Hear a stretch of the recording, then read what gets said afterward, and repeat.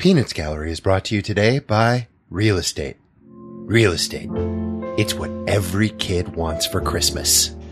Real estate. Once I have written a theme song, it will go here. This is Peanuts Gallery. I'm Molly Lewis. And I'm Josh A. Kagan. And Merry Christmas, everyone. This is our annual Xmas special where we revisit a Charlie Brown Christmas. And today we have an exceptionally special guest. And I think one of the first people who have actively harangued us on Twitter to be on the podcast. Mm-hmm. Ladies and gentlemen and folks of all ages, we have Ms. Leigh Lahav today. Leigh is an animator and writer and bon vivant, all-around funny person. Her website, onlyleigh.com, takes you to her YouTube site, where she has basically like more views than anybody else on the planet. Even those like YouTube dudes who just like dab and make fun of people's shoes. She's got more of them. Well deserved. Yes, very much so. Everything you love, she's made a cartoon about. This is absolutely true. She has done her most recent is a Doctor Who cartoon, if I'm not mistaken. She has done a mashup of Frozen and Orange is the New Black called Frozen is the New Black, which has 1,000 million zillion views. But one of the reasons why she's here today is because last year she took the internet by storm with a mashup of Stranger Things and A Charlie Brown Christmas. And she hit us up on Twitter because she quite rightfully noticed that everyone we have talked to, with the exception of Kathleen, who's up in Canada, is an American and has a kind of North American USA POV on the Peanuts canon, but she does not because she did her growing up in Israel. So hello, Leigh. How are you? Hi, I'm good. Thank you so much for coming in, and thank you so much for bugging us on Twitter. Everyone on Twitter, that just works. Yeah. So just hit us up. And as long as you can make it to Los Angeles and my wife's office / our podcasting studio, you too can talk about Charlie Brown cartoons. Leigh, what was growing up, what was your first exposure to the Peanuts canon? So, okay, we don't get the animation, or I think we probably got the comics at some point, but not that I remember. It's not part of our culture at all. However, Snoopy is big there in the same sense that Hello Kitty is big here. It's kind of like an icon, kind of like a thing on coffee mascot. mugs and posters. Yeah, exactly. Like, oh, Snoopy. Everyone knows who Snoopy is. Peanuts is like vaguely familiar. The characters are familiar, but no one really knows the canon. No one really knows the cartoons at all. So that was sort of my exposure. However, I specifically was interested in American culture. I did live here when I was very, very tiny until I was like 6 or 7. Yeah, or your 8. bio said you were born in Manhattan. Yes. I was born in New York, and I did live in Los Angeles, but I remember mostly Looney Tunes and stuff like that. I don't remember watching Peanuts. So I was interested, I got interested in animation and in all sorts of things that we didn't get over there, and we did get over there. However, I did see the Christmas special like only like 6 or 7 years ago, something like that. When I studied animation, and I was just kind of looking around stuff, and I was like, oh, I never watched the Christmas special. I should watch that. I did watch some of the cartoons. I don't remember which ones, but yeah, that was my first real exposure to this specific special. Was 6 or 7 years ago. So as a grown person. Yes. How odd it must be, or was it odd at all? Like, cause we all think of Hello Kitty, a great sort of analog, to, international mascot Snoopy. We all think of Hello Kitty as something that's just like on t-shirts and posters and coffee mugs and pencils and whatever.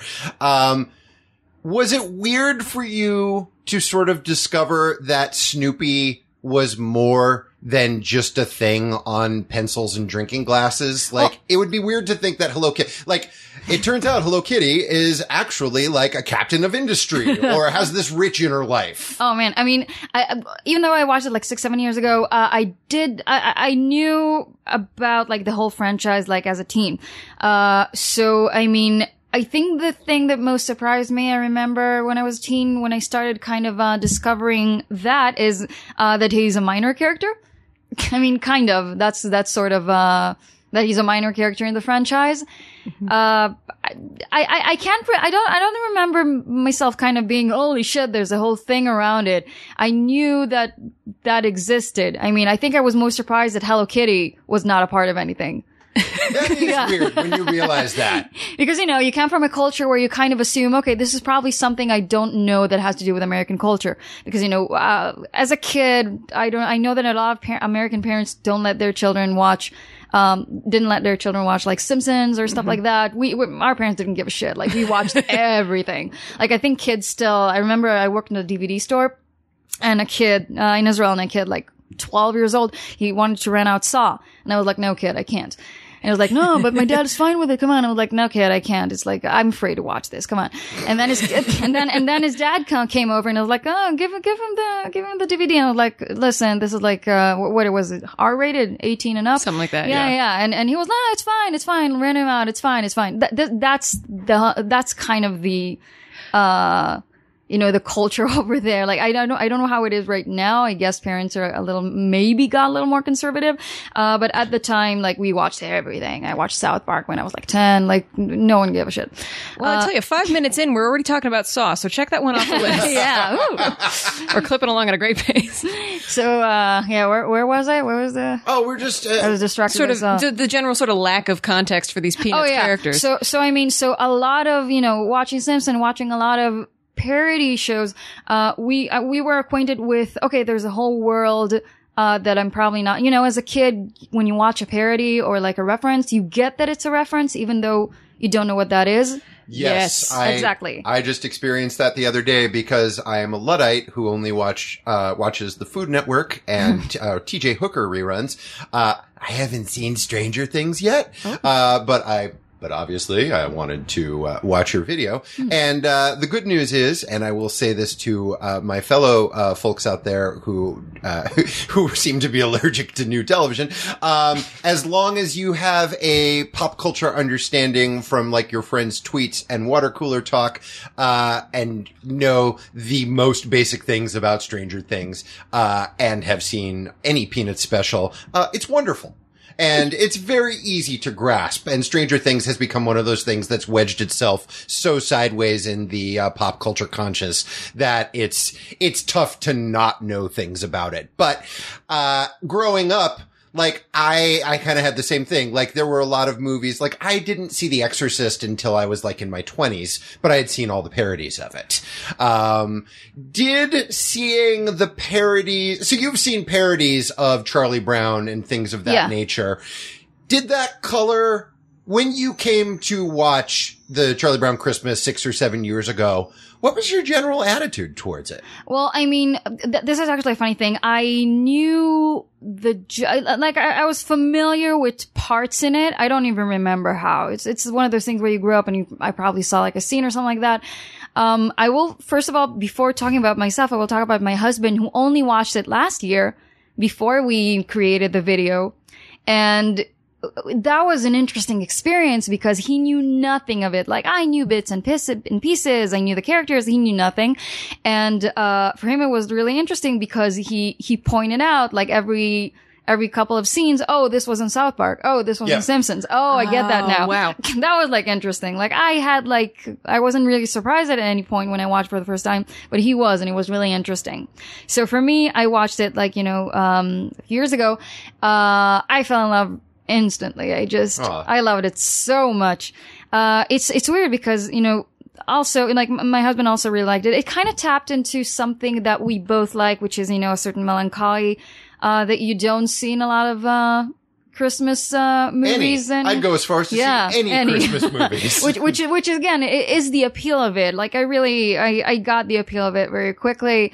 The pacing was interesting. It was kind of like a dreamlike experience of something new and like very, very different. Yeah. And speaking for both Molly and myself, having now watched a million zillion Peanut specials, I'm happy to report it's literally the only one like that. And going back and watching it today and yesterday, I was reminded, like, well, this worked for them, and then they turned around and ran away from doing stuff like this as quickly as possible. Maybe a little in the first movie, A Boy Named Charlie Brown, but besides that.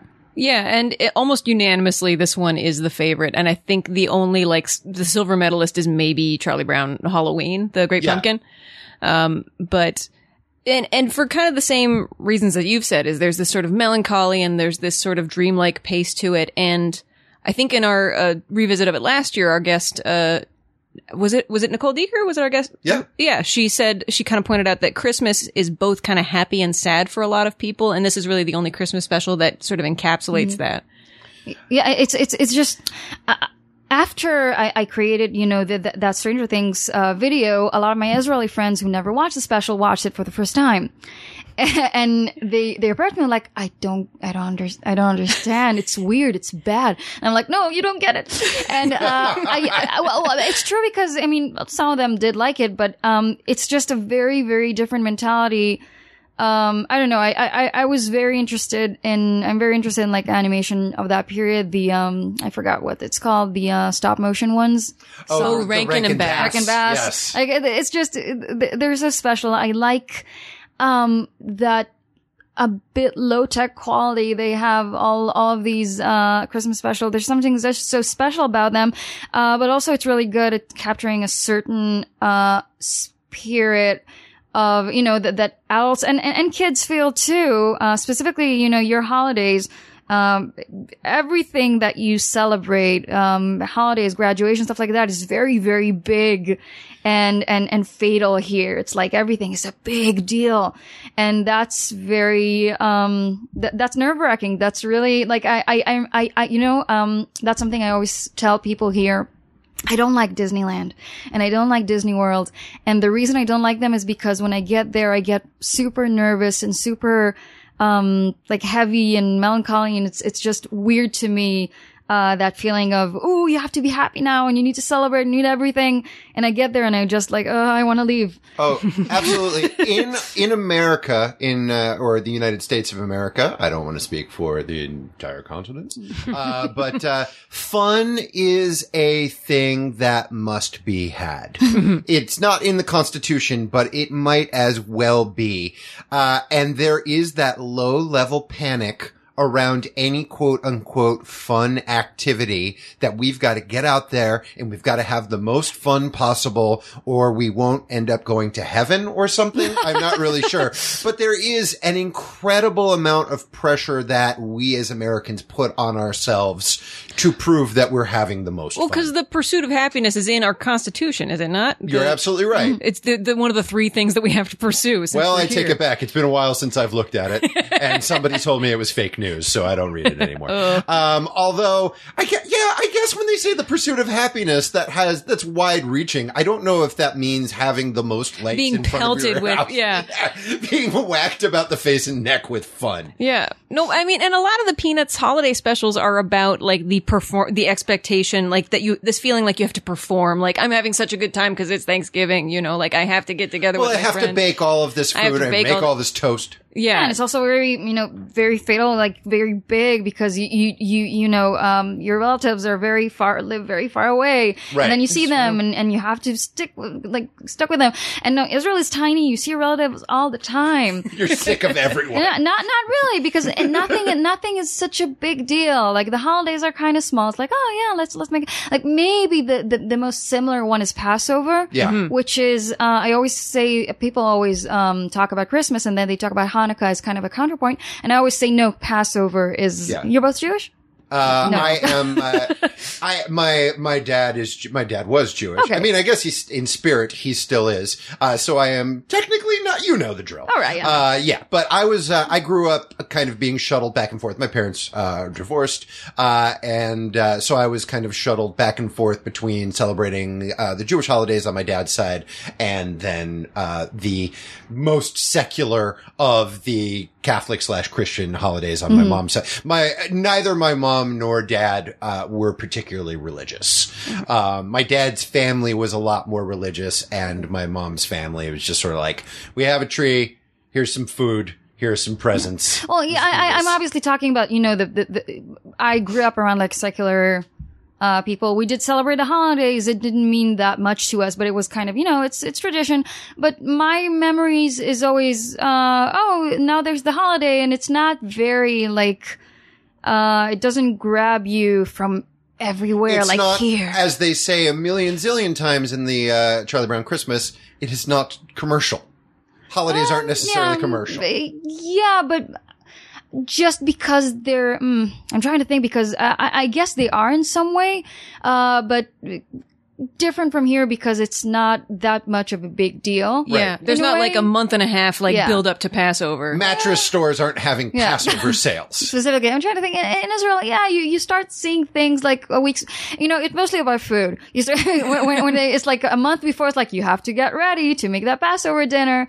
Like, and that's something. Maybe Passover is the most like. As a kid, I remember being the most nervous about that because I didn't like it so much. Because it's, first of all, because you can't eat bread. And I love bread. I mean, just in the holidays and in the other days we had like in the freezer, we didn't give a shit. But I mean, there's a lot of things you can and can't do, and it's very big, and you see the whole family and you need to dress up nice. That's maybe the closest thing in kind of in anxiety, in performance anxiety. But still, it's not about being happy and like, ooh, happy and everything. It's more, this is tradition and we need to do this. Yeah.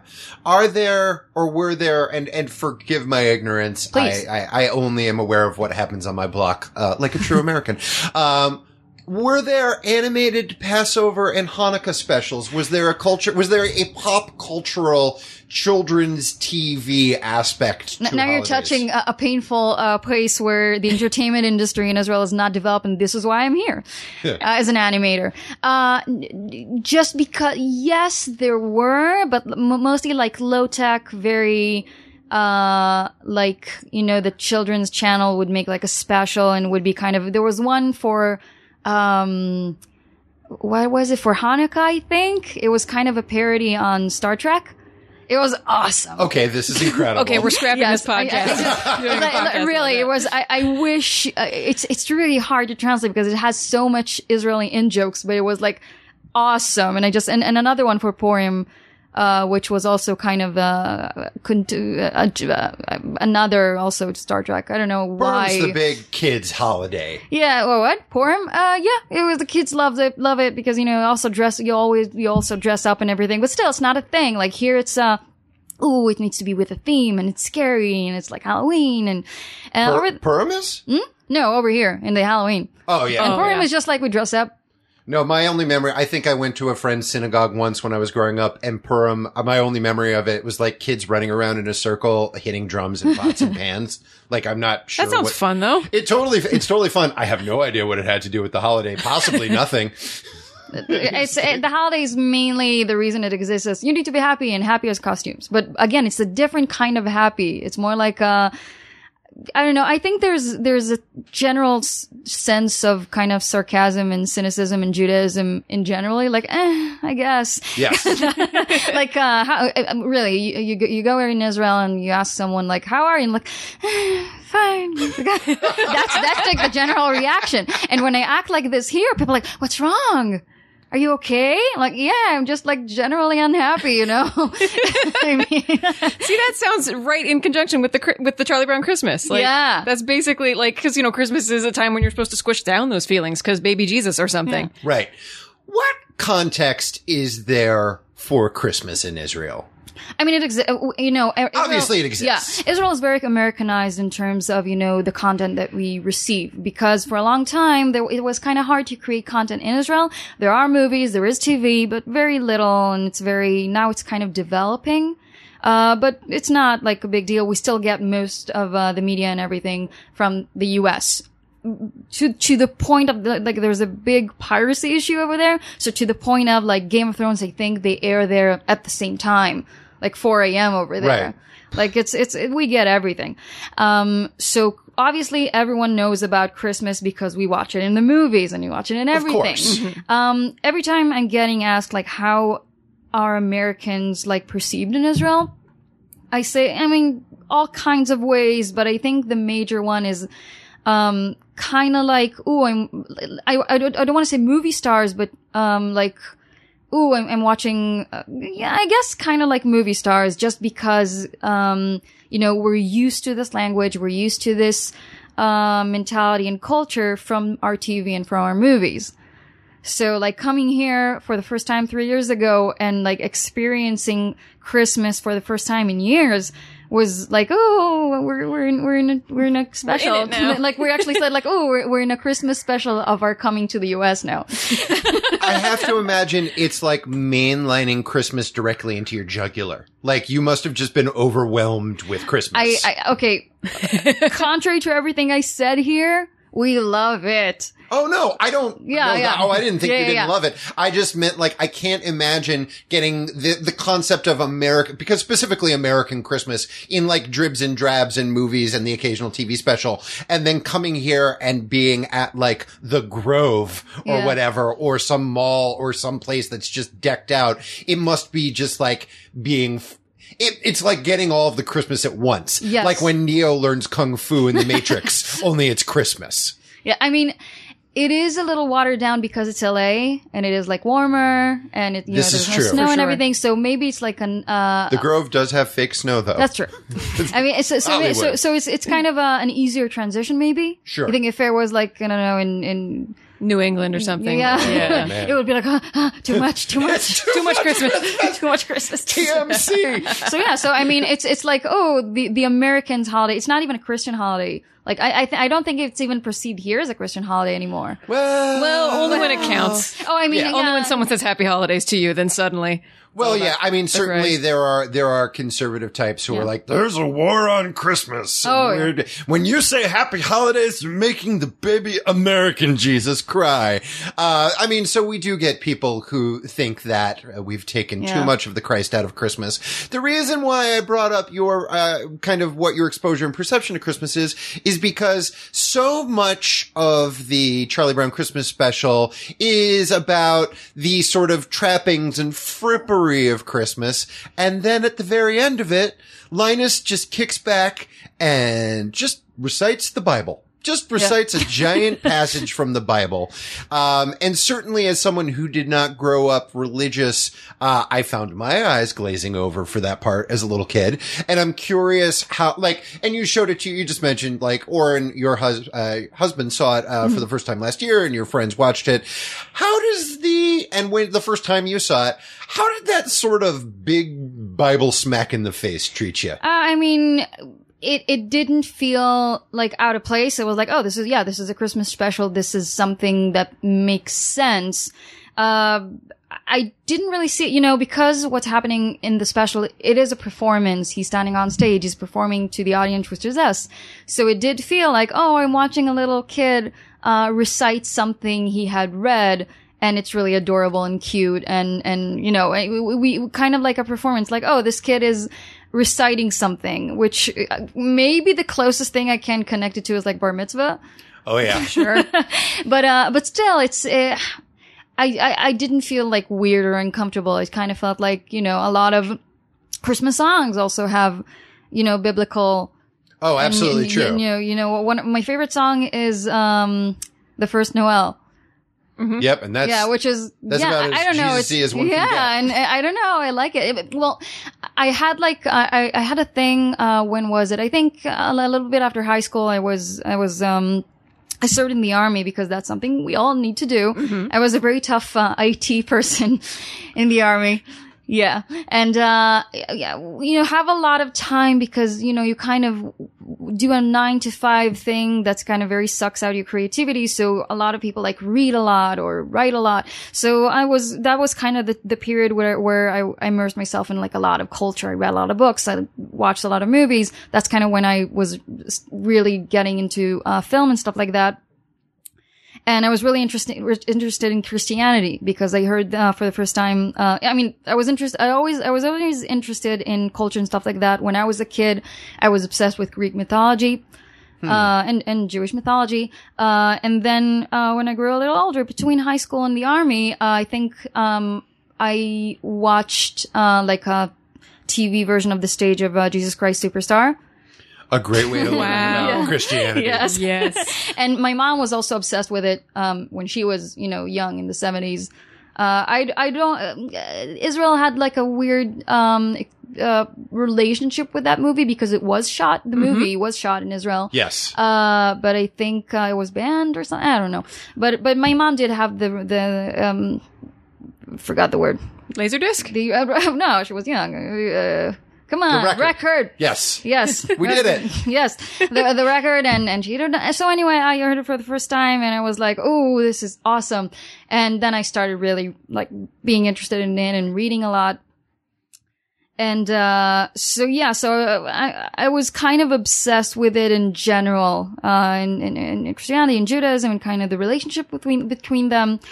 So I mean, so all these songs, I don't know, they're kind of, they have a certain, they're special to me in a certain, odd way.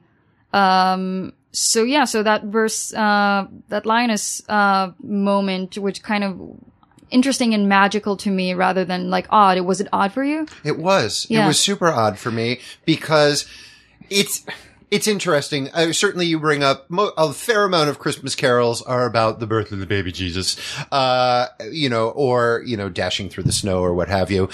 And when one grows up in a kind of non-denominational family that still goes through not the motions, but does all of the performative fun aspects of a religious holiday with absolutely none of the religion, I tended to compartmentalize. Like, I understood that Christmas was about the birth of the baby Jesus. My grandparents would always have their little manger, set up, with the wise men and the myrrh and all of that, and the little kid in the little stroller or what have you, and the camels. But I didn't necessarily, because we didn't go to church, we didn't really think of it as a religious holiday, and no Christmas specials had it. Most importantly, you watch the Rankin Bass specials and it's all about like Santa Claus started his life as a young man who just wanted to bring toys to a town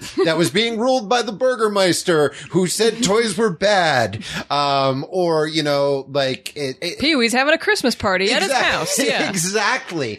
No other American Christmas specials, children's specials for the most part, had any reference to Jesus at all. That's interesting. There's zero religion in our Molly, and you grew up in a more secular household. I grew up quite Catholic, and it still seemed odd to me that, like, when I was a kid, I assumed that Linus just knew the Bible and we were just learning this for the first time.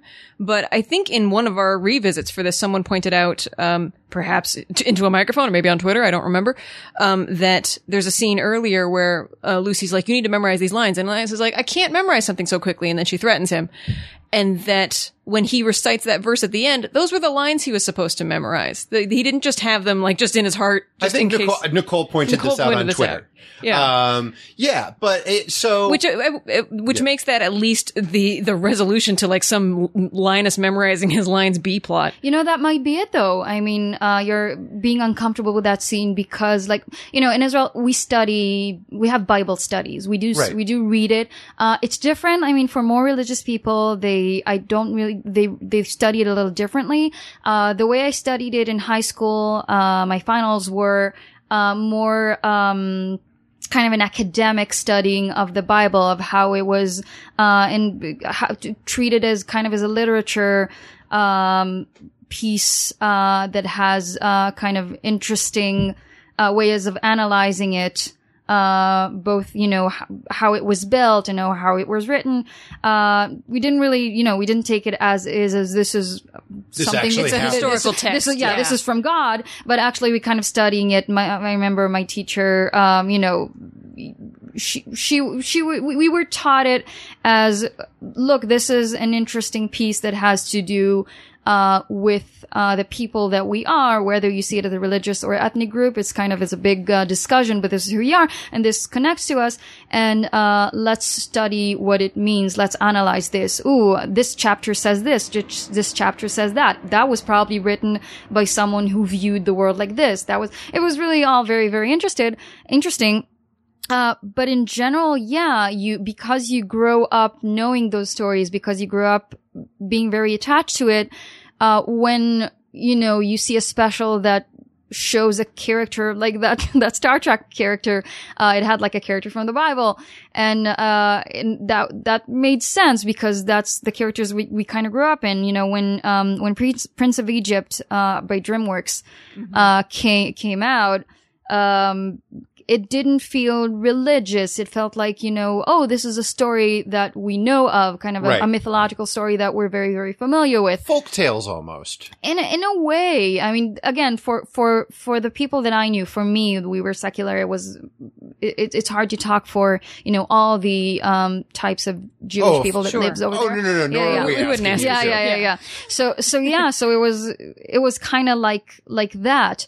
So, and also it's important to kind of mention that, because we were such a small country, we're very excited when Israel or stuff that has to do with our culture are being mentioned.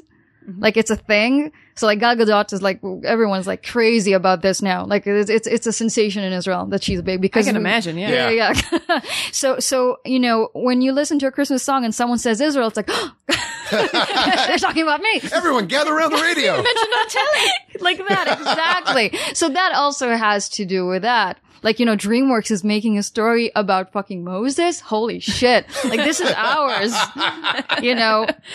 So a lot of Christianity also like feels like, you know, we're part of this in some way. Sure. So it's like, ooh, I'm interested to hear more. But I mean, yeah, so it's kind of a mix of all of these things that, that made it, more of a interesting culture phenomenon rather than. Yeah. You know. I think the thing is that I feel like, and I mean, certainly there are people who major in religious studies and things of that nature, but certainly in school and growing up, the Bible or the Torah or any religion, studying that, learning about it, analyzing it, that was strictly for religious people. If you were a person whose family was religious, then you read the Bible, then you read the Torah, then you had a bat or bar mitzvah or what have you. And if you weren't, then you did not. I love the idea of just regarding Linus's Bible passage as performative and part of like, and actually sort of like heartwarming for non-religious purposes. Yeah. It's a great way to contextualize it. It really, watching it, I'm trying to remember kind of the first time it just seemed to me, yeah, like one of those, you know, specials on TV where like a kid needs to recite a certain passage. And also, you know, Charlie Brown does take from it a certain inspiration. Yes. That, the 30 seconds later flashback. Yeah. that is personal to him and, you know, that resonated with me, which is, you know, I'm not religious. I don't believe in God. But I do take some, you know, my mother, when I was a kid, she grew up in a religious home. She does believe in God. She doesn't care that I don't. But she would read to me stories from the Bible when I was a kid, just because they're so fucking awesome. Yeah. I mean, not the racy things, but, although she probably wouldn't care. But still, I mean, this is kind of, I'm like, oh, this resonates with me either in an intellectual level or I can take something from this, which is like nice and unique. Yeah. Whereas in my family, I would ask questions about religion and the kind of party line was like, it's none of our business. Oh. Don't worry about it. Like, Don't worry about I'm interested. What did you have any kind of, both of you like learned in secular schools, did you have any sort of, I don't know, teachings that had to do with either, I don't know, Jesus, what like the New Testament or something? I didn't go to Hebrew. I didn't go to Hebrew school, and these are both things. Hebrew school and catechism both existed outside of school. Now, of course, there are private schools that are just like Catholic High or whatever, and that is more incorporated in, but I went to just a regular public school. So, and in public school, I mean, like, again, around Christmas time, in grade school, like little kids school, like we would cut out snowflakes and shit, but certainly there would be no real discussion. No, and I'll go off what Josh said about, like catechism and Hebrew school were separate from your regular ass education.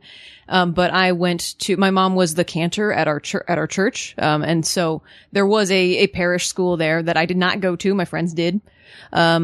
But there was I think like once a week you could drop your kid off and they would, go through Bible study. And there was a, confirmation process and a communion process. And, I took an English class in public high school where we had to read the Bible over the summer. And then we read a bunch of Steinbeck and like looked at it for sort of biblical sort of themes. And I didn't read the Bible. Sorry, Mrs. Reese. But it was, and for me, it was, I went through it just because it felt like the thing I had to do because it's what my family did. And so like I had Bible quoted at me every Sunday and I didn't think it was that weird when I saw it in the special. I was just like, yep, that's the Bible. All right. Yeah. Anyway, back to cartoons. Yeah. Yes. I, on the other hand, like one of my favorite cartoons when I was growing up, even though I had zero idea it had any religious content, which is a real testament to how clueless I am, because literally the opening credits, the two main characters set off a firecracker and it makes a cross in the sky. Davy and Goliath, which I don't know if you've ever.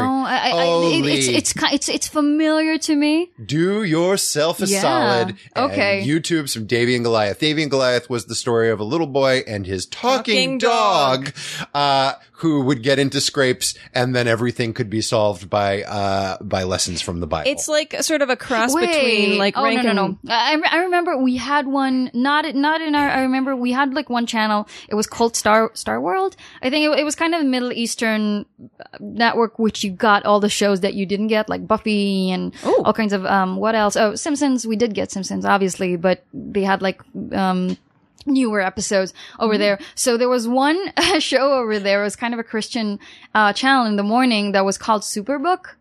Do you know that? I don't. It's, do not search it. It's weird. It's like an anime. I'm sure we're going to get tweets about it. It's like a Japanese animated, show about like Christianity. Superbook is the news. It's a Christian anime? Is that what you're saying? Yes. Oh yeah, no, we're going to look it up. This is our new podcast. That's what I remember. So I remember watching that. Maybe that was kind of my first introduction to Christianity as that overwhelming, this is very, very religious sort of feeling that maybe you had. Yeah, it didn't occur to me until it was actually sponsored and created by the Lutheran Church, which, and produced and directed by Art Clokey, who did the Gumby cartoon. Well, not cartoons, but, claymation. So, but it wasn't until a few years into watching it that it sort of slowly dawned on me like, this is like super ridiculous religious. And and once I was aware of it, I don't know if the first time I saw Charlie Brown Christmas, if that stood out to me, but then certainly as I got older and would watch it again and again, it kind of felt like, this is really it felt like as I got older and more cynical, I kind of felt like, this is like an infomercial for Catholicism, Charlie Brown Christmas. No, I think, and also we had the strips, like we knew that Charlie Brown wasn't all this. We knew that it wasn't religious most of the time, even though like Sparky kind of had his sort of his Christian convictions and so on. Cause I remember with VeggieTales, like I was like, all of my friends are really into something called VeggieTales. Let me see what that's about. And as soon as I watched it, I was like, this is a sugar-coated pill. Yeah. And it's delicious and I'll continue to eat it, but it's a pill, But is that pretty, I've never seen a VeggieTale. Is it pretty over the head with its, we should have Angela Weber on just to talk about VeggieTales with us sometime. It's, I think there's a Samson episode. There's a song about how God is bigger than the boogeyman and the monsters on TV. Like, there's some like just straight up like, it's Hamlet, but it's omelet, like some parody kind of things. Now that's funny. I know, is cooked light and fluffy, but, but yeah, there is definitely a lot of sort of quoting the Bible and talking about like how Christ would solve this problem.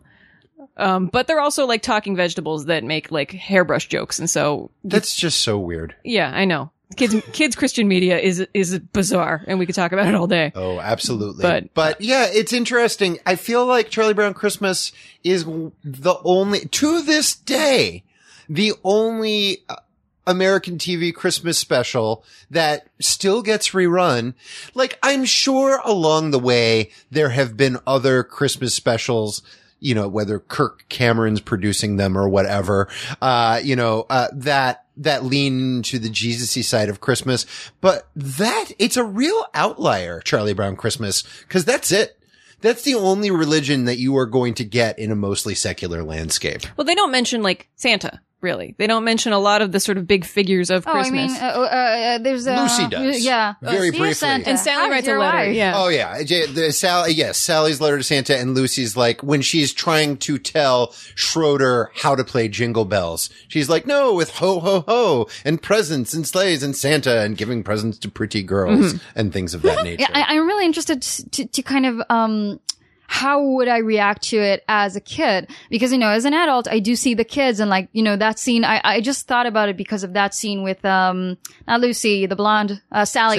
With Sally, when she's talking about, Santa, like Howard's your wife. And I watch this as an adult, like, oh, those are kids that are kind of adultified. So it's like, watching, that special, was, did something else to me as an adult. I was watching kids acting as kids and like, wow, they really captured how kids talk and how, it's for me, Linus reciting it. It's, as a kid who just studied it and he's kind of reciting it. So as a kid, I'm trying to think as a kid what I would think. But again, as an Israeli kid who watches it from afar, from like, this is not my culture, but I'm very, very interested in this.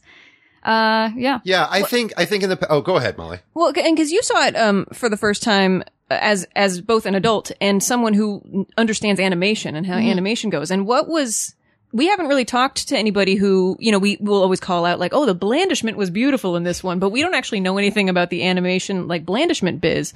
And does that sort of color how you watch specials like this? Oh, I mean, the animation on it, you probably noticed that it's kind of low tech key. Pretty Spartan. It's not, but it really does add magic to it. Absolutely. And it's certainly compared to other animations of that time. It's gorgeous. Oh, yeah.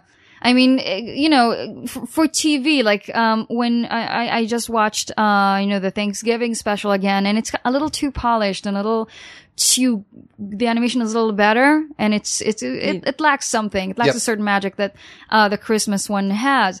And, a lot of times when people ask me about animation, I say that, the most surprising thing that I've experienced with animating is that limitations, gets you creative. The more limitations you have, the more creative you have to be, either with the script or what you do. And sometimes you're not creative, but you make certain mistakes that produce something really, really good. So I think with the Christmas special, I don't know too much about its production, but I do notice that, they didn't have a big budget for it. And that created, certain things like, oh, we can create, very, very lush and, great, detailed backgrounds, but that really adds to it because the backgrounds are really empty and you kind of get, that serene, dreamlike, gentle feeling, that this, special has. And the music I find helps so much. The music provides the lush backgrounds that the blandishment cannot. It's true. Yeah. I mean, it's just the music is it's a whole other. I don't want to say a whole other character because I hate when people say that. It's kind of We just watched or our last episode, and the last thing we watched was the second Charlie Brown movie, Snoopy Come Home, and it was the first Charlie Brown animated thing to not have Vince Guaraldi's music. And you miss it. Oh, totally. It becomes a completely different beast. And it was the Sherman Brothers who did the Mary Poppins music and like all the Disney stuff. And so it's not like they got like just some nobodies. They got like professional cartoon scoring dudes. And I think because kind of that melancholy and that sort of room to breathe was just missing because at every moment they're like, we're just pelting with words and friendship and you need syllables. a jazz player. Yeah. You need him. No, because, Sherman Brothers are, very Disney and very warm and very, it's like, It's the wrong universe. And the Christmas episode of this podcast that we recorded a year ago prior to this one, we saw a live production of it. and the music was performed live by members of the cast. Like Pigpen would walk over hit the bass and stuff. Like the Sweeney It was really Todd, beautiful. 2005 And the music one. truly was another character in the play, because Schroeder would be like, well, I have to go over here now, clonkety clonk, you know, and because that's what piano sounds like. Clonk, clonk, I mean, clonk. that was also like one of the biggest, things when I created, the Stranger Things, Peanuts, thing. That one of the biggest challenges was to create, the theme that we needed to sound like, because we can't use the theme because, YouTube, Right. As close as you can get without getting sued. Yeah, and it was really important. Like I kept saying to the composer, we need something. I want people to not even realize this is not the theme. Like it needs to sound so much like it that people like, I recognize this is a Charlie Brown Christmas. Like, no, it's not. I mean, yes, it is, but so that was a very, very interesting experience to kind of be inside of that. That was the first time, I created the first scene of Will Byers and Dustin as Charlie and Linus, and then when I put the theme that he gave to me, that was like, oh yeah, this is it.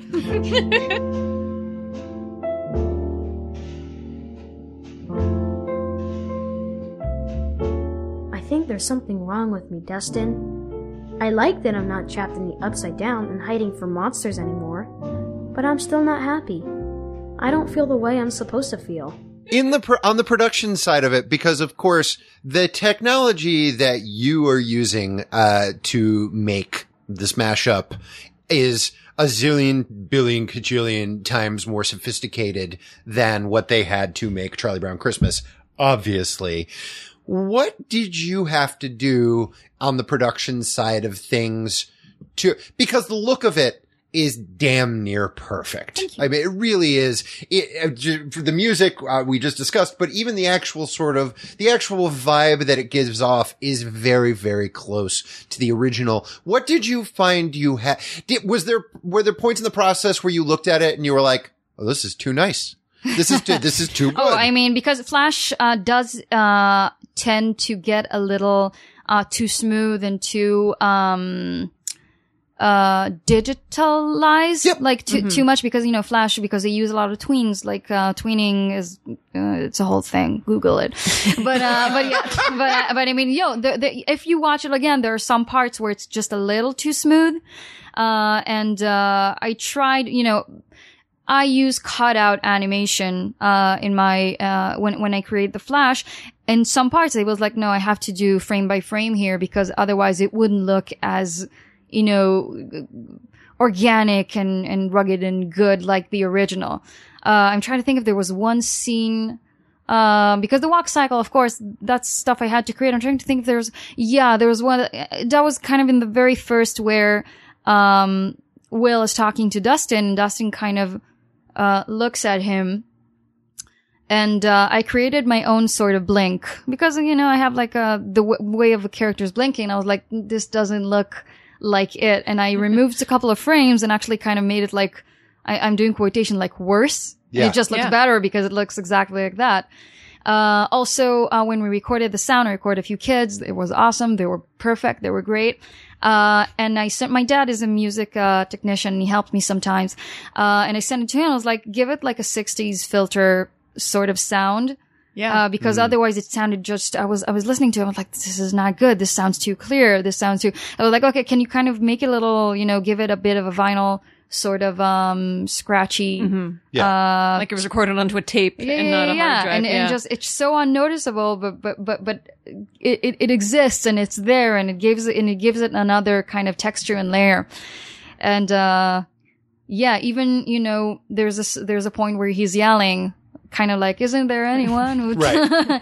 and he backed up from the microphone a little bit and the sound is just slightly different, but it works because that's the way it was then. Isn't there anyone who can help me get over this crippling anxiety? And you used adults to do the voices of the characters. No. You did the kids. Children. It's kids. Those straight up kids? Yeah. Oh, that's great. We tried adults and we're like, no. that doesn't. That's definitely a big chunk of the secret sauce recipe for a peanut special. Yeah. Is the kid, which is something we've pointed out a million times, kids who seem to be trained to say one word at a time. There were their lines by Bill Melendez. It was really interesting because those were kids who wanted to be actors. I found them in LA casting, and they were just a little too good because they want to be actors. And like, listen, you know the Peanuts special, just act less. You need to act like they. I know it's not fun, and you're better than this, but you will be appreciated for this because it's exactly like that. So we listened to the recordings a few times, and they were just kind of making everything a little more rugged, a little more organic, kind of rough around the edges. Yeah, it's like I don't want to say less good because it's not. I mean, but less sophisticated. There's kind of a polish. In a way, kind of, you need to do something that sounds like the 60s. So obviously, but it was fun. It was really a great project. And did you have to show them the source material, or did these? No, I mean, they knew it. All the kids knew it. Okay. I did ask them to kind of hear it again, just so they can,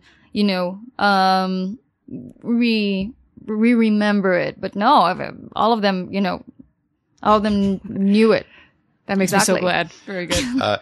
Hopefully this is not going to come across as the dreaded, to all creatives, where do you get your ideas question, but I am curious when it occurred to you that you could jam together Stranger Things. This is actually interesting because, it's been a while since we created something because, everything we created, was kind of a big cultural phenomenon.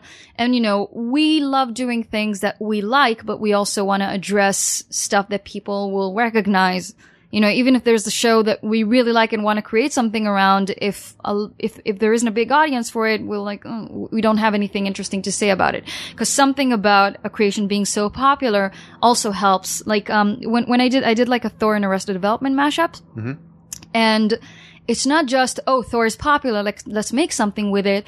But its popularity is also what makes it a little funnier.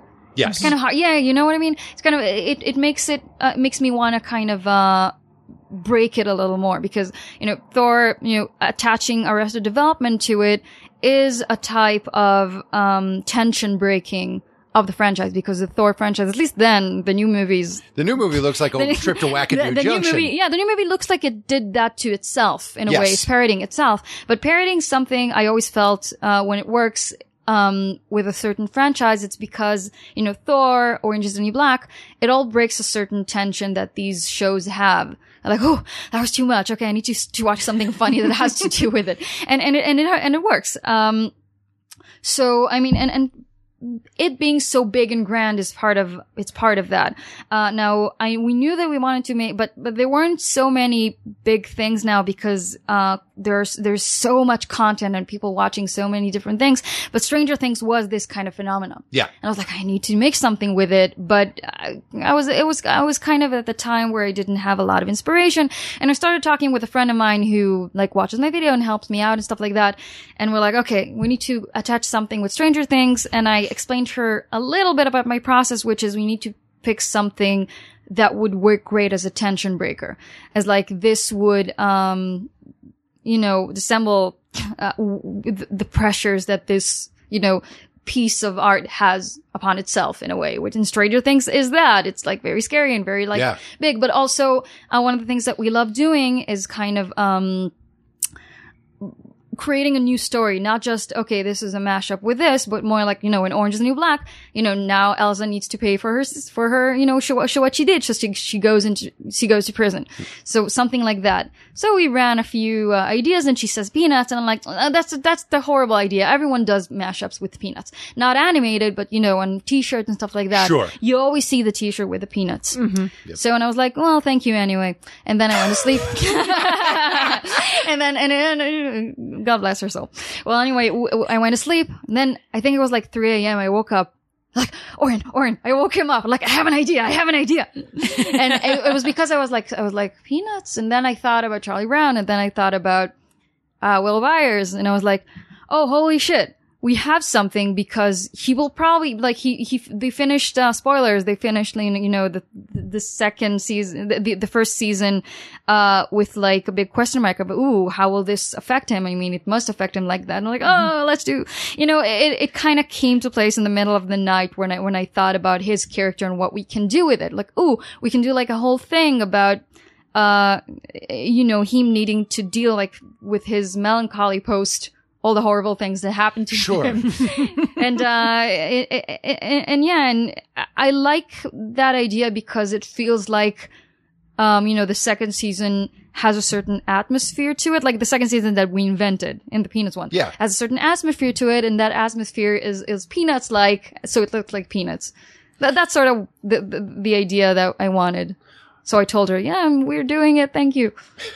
Yeah. Remember when I told you your idea was terrible? Well, it's made us all millionaires. She's happy. Oh, I bet. One of the things, there's a lot that I like about it, but one of the things I really like about, Merry Christmas, Will Byers is that I find that when people decide they are going to parody or stick it to Peanuts, that they are going to ramp up the cynicism and the grand guignol of it. Like I don't remember if it was on Saturday Night Live or Mad TV or some shit, but it was like, it's a Great Pumpkin parody. Only the Great Pumpkin kills everyone. Robot Chicken. Oh, it was Robot Chicken. Yes. It kills everyone. Or like Saturday Night Live. It's like, oh, how did we fix the tree? All I did was wave my arms. I just waved my arms around and now we all have like awesome cars or whatever. Like there's a real mean streak, and I'm very impressed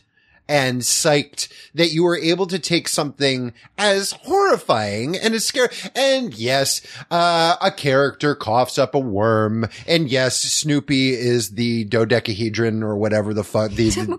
Yeah, good. That guy. But nobody gets their faces ripped off. No, and of course, the one thing that I do know about I learned a lot more about Stranger Things from that 3 minutes and 15 seconds. I already knew that it didn't work out great for Barb, and that's something that you have to address head on. But for the most part, there was still a real nice, warm feeling to it. Did you find when you were making it, there were times where you had to go, okay, I'm going to pull back a little, because what I like is the Stranger Things doesn't necessarily step on the Peanutsness and vice versa. Yeah.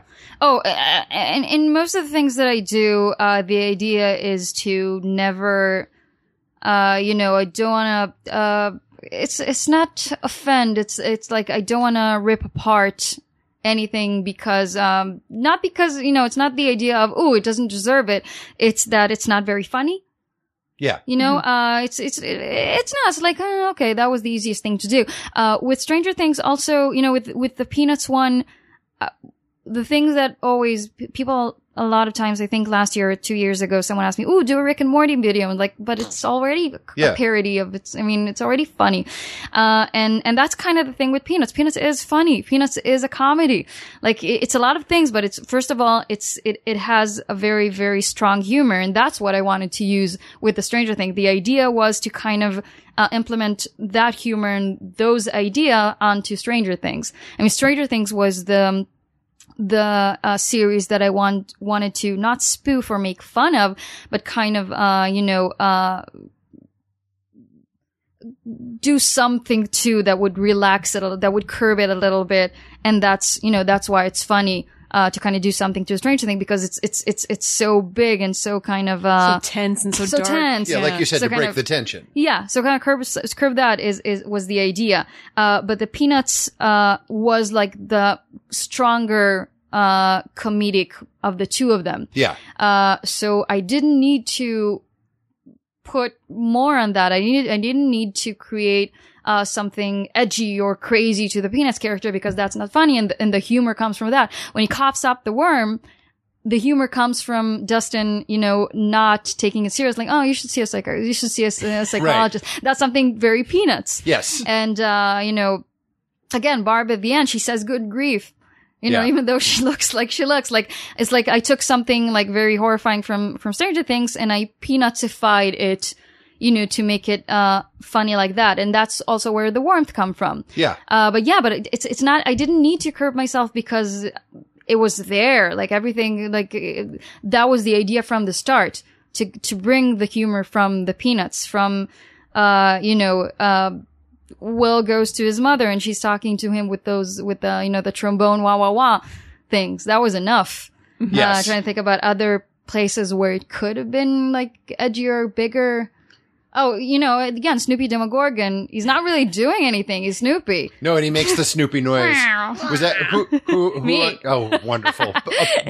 Mad applause. That was a great simulation of the classic Melendez. We did a live episode once where we asked the whole crowd to make that noise, and it was just the most satisfying. Oh. Yeah, I also did the wah wah wah. Very nice. Very good. Thank you. Do you find, like, now that you've kind of cracked the Christmas special open and kind of, I don't want to say scooped out all its good parts. It's not what you do. You didn't tell me you were going to kill it. But do you think it will change your relationship to the sort of original sort of uncut special? Something that always happens when we create stuff is it becomes ours in a way, and it's very, very weird because it's not. Yeah. So now every time we see, like, we went to, I don't know, Hot Topic or something, and we looked at the Funko Pops, and we saw, like, Stranger Things characters, and we're like, hey, oh, right, it's not ours. Like, and little lesser with the Peanuts one, but yeah, like now I was in an Uber, and there was like a commercial for something that used like the Peanuts, voices and special and music. I don't know for what it was. But hearing that was also like, it was weird because it's mine now. That's mine. Yeah. Sort of. It's like, yeah, and it's just, in that sense, I don't view, the special in a different, I don't view it in very differently as much as, certain parts. We watched it again yesterday, and, he's Charlie Brown raising up his hand and saying, isn't there anyone who knows what Christmas is all about? And that was odd because, we took that, that moment exactly. So it was like, it's always that weird relationship of, it's mine now. For better and for worse. I mean, when there were parodies that didn't do so well, it made me not be able to watch, the movie or the show that I spoofed for a while. Because what was it? I don't remember which one, but maybe the Star Wars one, because it didn't do so well, though we love it. So it was kind of hard watching some characters for a while, but it changes. Because how many times would you say you watched the Charlie Brown Christmas when you were making Will Byers? It's kind of hard to say because we watched the whole thing like twice, and then certain parts of it. So, I mean, the whole thing I remember twice, but the certain parts of it, a lot of times. I can't say. A million. Yeah. Like, we needed to kind of, decide which parts are we gonna use. We don't really work like that where we're like, okay, we'll take this part and this part and this part. We're like, okay, this is the story. Mm-hmm. And this could echo that scene, and this could echo that scene. The reason why I ask is because I on Twitter yesterday I was like, oh, and watch the special, and I provided a link before you come in, and then immediately when I did that, I was like, oh, you probably never need to see this special again. But I'm very curious because you were so in the trenches with it for a time to revisit it yesterday. I'm curious if anything new stood out, or if you had if just anything popped out at you that you did not notice in your previous a zillion times. Can it even reveal new things to you at this point? I'm trying to think. I think I was surprised by how long the Lucy and Charlie backstage scenes were. I don't remember them that long. As far as putting up the pageant? Yeah. I don't remember they're that long. That's something I did notice also for the first time, that a lot of it is just like all kinds of scenes sewn in together for this, which also what makes it work so well. I don't know why. I watched it like late at night with my husband, like in bed. We were watching it in an iPad, and I was really enchanted by them going to pick a tree, sort of scene, and they're saying, oh, do they still make wooden trees? And they have like those metal and plastic ones. I was like, what happened in the 60s? Because what happened in the 60s is plastic, that we got really into extruding things as a nation. It became a cornerstone of our national gross product. I think it's sort of that post-atomic age American theory, which is anything we can make in a factory is better than nature. Yeah. And convenience. And like, now you don't have to go and chop down a tree. You can just buy this one and put it in your basement every year and then pull it back out.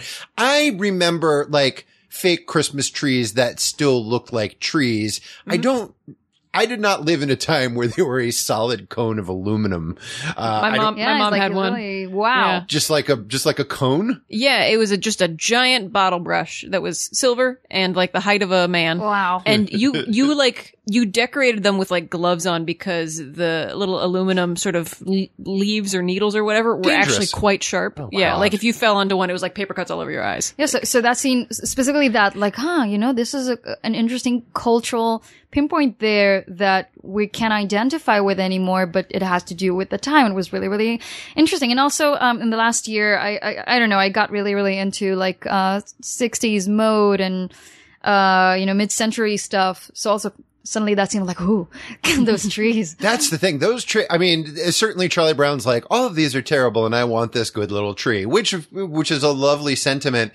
But definitely I remember, the couple of times that we've reviewed it for the show, Molly and I both being like, those trees are fucking dope. They're fresh to death. Yeah. No, I want a whole room just full of solid aluminum cone trees that are pink and shiny. And apparently hollow. Yeah. And also, I guess in a way, again, in Israel, we don't celebrate Christmas, but it's kind of a thing for, younger people to be like, ooh, we're cool. We're like America. Let's buy a Christmas tree. Like saying Merry Christmas to each other and, December 25th.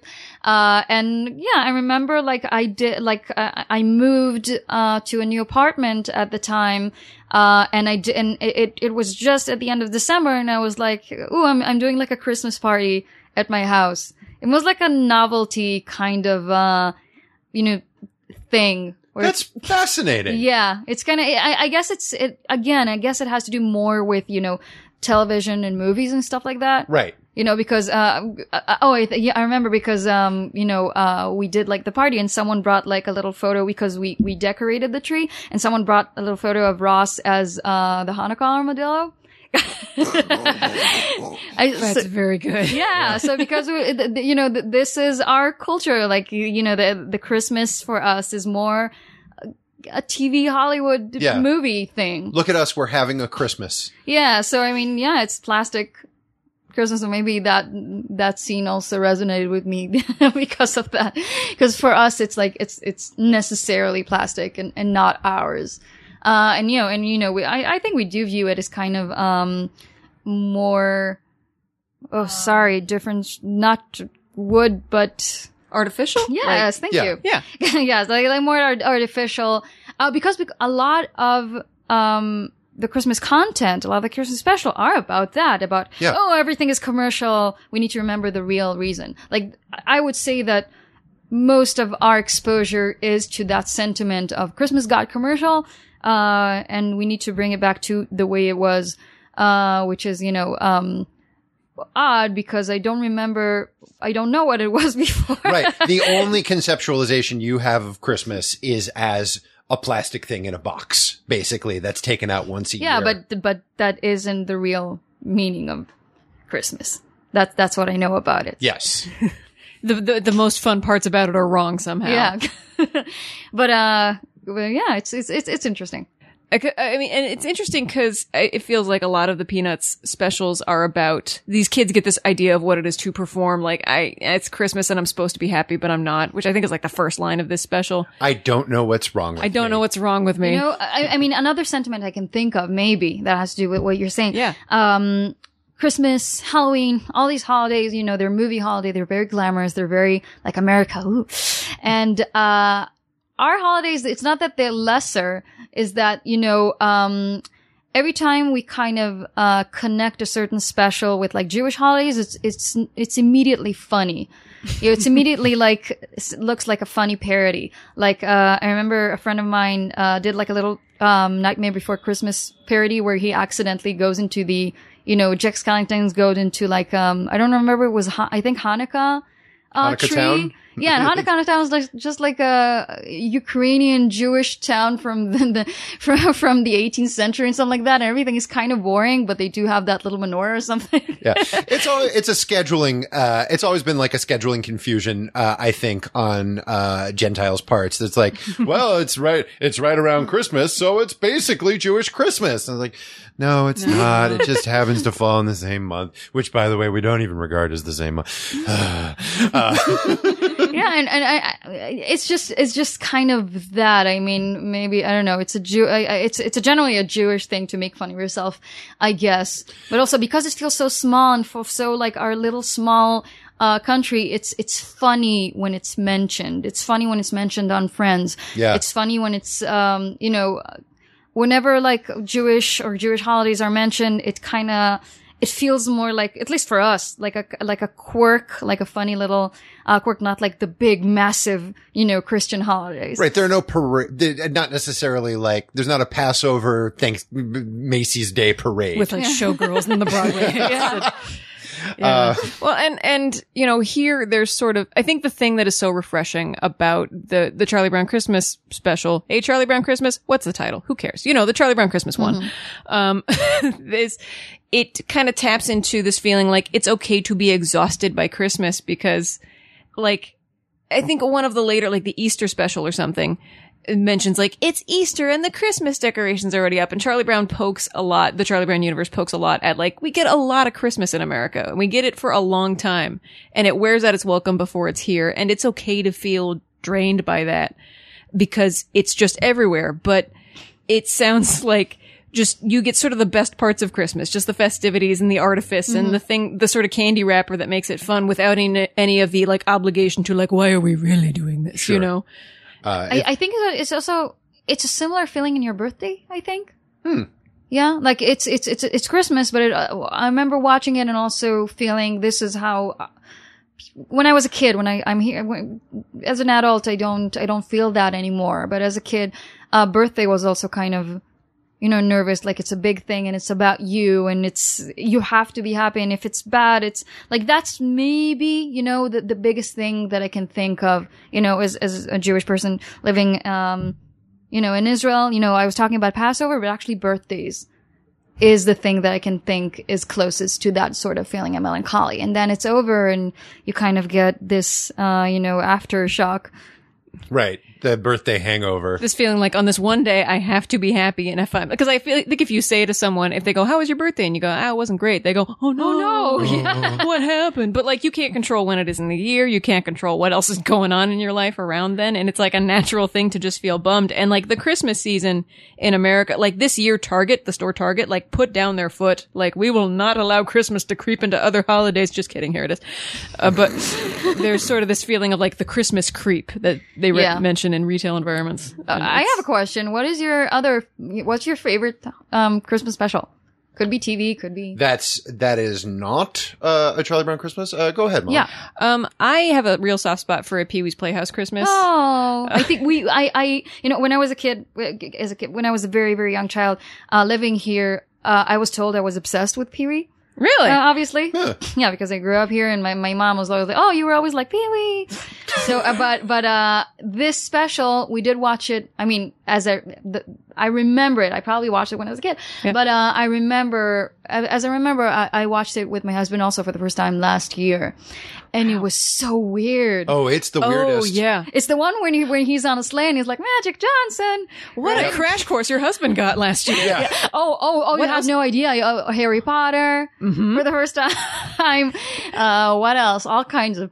Doctor Who. Was there some occasion like we're gonna just dunk you in a big old bath of America? He doesn't like being forced into watching things. Okay. Oh, I feel that. And he was kind of because there was not a lot of very interesting new things that we were very excited with. We were like, let's do all of this now. Let's find some old things. Yeah, it was fun. So yeah, Pee-wee. Completely. Yeah, actually, fun factoid: my parents' first 5 dates were to see Pee-wee's Big Adventure in theaters. Oh. Oh. They went to dinner at a different place and they were like, now what? I guess Pee-wee. Yep. There was nothing. Oh, It explains a lot about this. It's really very good. It's fantastic. Yeah. My favorite Christmas things are probably, I will watch any version of A Christmas Carol.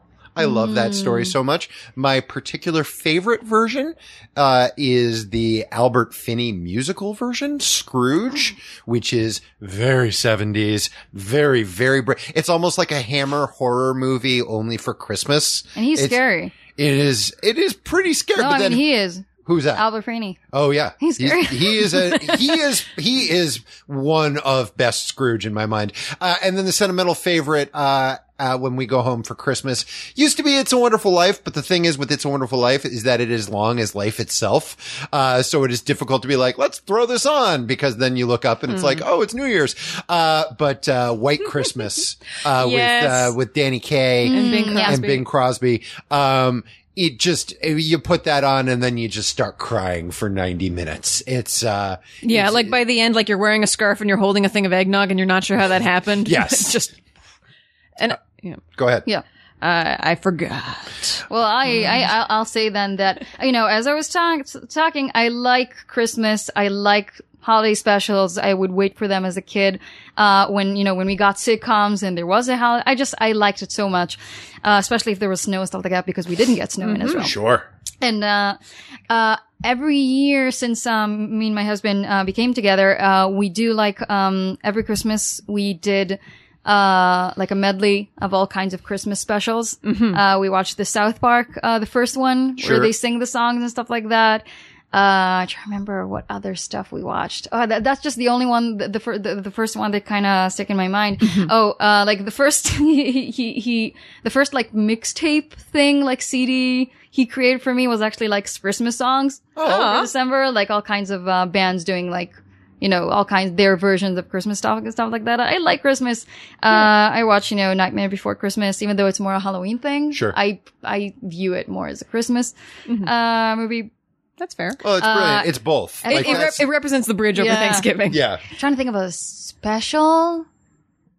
I'll need to think about it. I'm sure there's like a Christmas specials wiki at this point, wouldn't you think? Yeah. I just remember what I was going to say about It's a Wonderful Life. Because the first time I ever saw that movie, I was the oldest. I guess I continue to be the oldest child in my family. Good work. As far as I know, I don't let them catch up to you. But so I was the first one to unlock the whole Santa thing. And so there's sort of the rite of passage where you go to your parents like, hey, Mom, I don't think Santa's a thing. And they will in some way say, well, now you're Santa. Now you're part of the magic or whatever it is. This is my parent voice. But so my parents were like, yeah, you're right. There's no Santa. We are Santa. And now you are Santa, and your brother asked for this K'NEX Screaming Serpent roller coaster, which has 300 parts, and we don't know how to put it together. So could you help Santa out and build this thing? So I sat down at the foot of their bed and assembled this roller coaster while It's a Wonderful Life was playing on a loop on Turner Classic Movies, and I watched it 3 times to get a sense of how long it took to build this roller coaster. I feel nauseous. And so I steeped in Christmas like as much as possible. Like, hey, Mom, I don't think Santa. Yes, Santa. Now you, Santa. Great, get to work. Sort of a Santa Claus kind of situation. It was a few years ago. I lived in Jerusalem because I was studying animation. I wrote and grabbed a few friends to kind of create drawings for each passage. And a Hanukkah version of The Night Before Christmas. Get out. Yeah, Really? now I remember. I just remembered it with like Judas Maccabeus as as Santa. He comes over and he's like hot, and Great. yeah. That's my Halloween costume next year. I'll show Hot it to Judah you. Maccabee. Yeah, he's sexy, and there's a whole passage about that, and it's like and he brings latkes and jelly donuts to the good boys and girls. This is my kind of. Oh yeah, I'll send that to you. So yeah, so that was, I don't know. I like Christmas. I like making like Jewish parodies about that. Yeah. Did you ever find yourself wondering? Because I did, and maybe you didn't. Because when I was growing up, I would often ask my mom or my dad, like, "Well, when is there going to be a Charlie Brown Hanukkah?" Like, when is there going to be a Charlie Brown? Like, it didn't occur to me until many years later, like, oh, I see. The official religion of America is Catholicism or one of its offshoots. I mean, again, we never wonder this because we assume that the default is that we do not deserve specials. It's like we're too small. We're a very small country, a very small religion. It's like if we get something, ooh, wow. It's like, it's a very special occasion where that happens. We did not, I don't think we ever expect that to happen. I think Rugrats had like a Hanukkah special and we're like, yes, whoa. and that was a big deal. I was a little far too old for it at that point, but even I was like, well, it's just been too goddamn long coming. Up until that point, the only memory that I have of a mention of Hanukkah in an American Christmas special is Christmas Eve on Sesame Street, where Big Bird stays up all night to see if Santa shows up or not. It's really wonderful. And the first 20 minutes of it are the Muppets ice skating, which is great. But there is literally, I don't know how familiar you are with the Sesame Street canon, but there's this guy, Mr. Hooper. He runs the general store. And it takes up all of like 1.000 seconds of the special. He says to one of the humans, Merry Christmas, Bob, or whoever. And Bob says with like a knowing look, like, Happy Hanukkah, Mr. Hooper. And Mr. Hooper makes a face like, how do you know? Yeah, that exactly. Oh, shit. Don't tell anyone. Shut up. Oscar's been eyeing me very suspiciously. Bob, for a union. It's fine. But that was it. That was it. It was only sort of like a lip servicey thing. Yeah. I mean, again, it is that. It is kind of, we view it as something more funny than, and kind of a quirk and kind of on the side rather than this deserves a big, like an, oh, you remembered. Yeah, something like that. You never call. It's kind of like that. I'm trying to think about another, I want to see that Star Trek Hanukkah special so bad. I want to see Hot Judah Maccabee. I need to find it. Oh, I'll send that to you. We'll put that in the show notes. That's actually in English. That one, it is on YouTube, but I don't think it has subtitles. That's okay. But it's like, it's weird. It's weird. It's just so cool. But if I'll remember other, Christmassy or Hanukkah Israeli specials that, I don't know, exist, I'll think about that. Well, thank you so much, Leigh. This has been really wonderful. Is there anything you would like to plug before we go? There's my channel, youtube.com/onlyleigh, ONLYLEIGH. And I'm also on Twitter, LEIGHLAHAV. That is my name over there. And you have a Patreon. Oh yes, that exists. I hadn't made a video for so long, I'm like, we'll pay. But look for Only Leigh. ONLYLEIGH on Patreon if you want to pay me and kind of convince me to create something new. Talk her into it with money. Support the Peanuts parodies. Tens and 20s. Tens and 20s. I'm Josh Kagan. I'm Molly Lewis. And our very special guest has been Leigh Lahav, and this has been Peanuts Gallery. Happy holidays.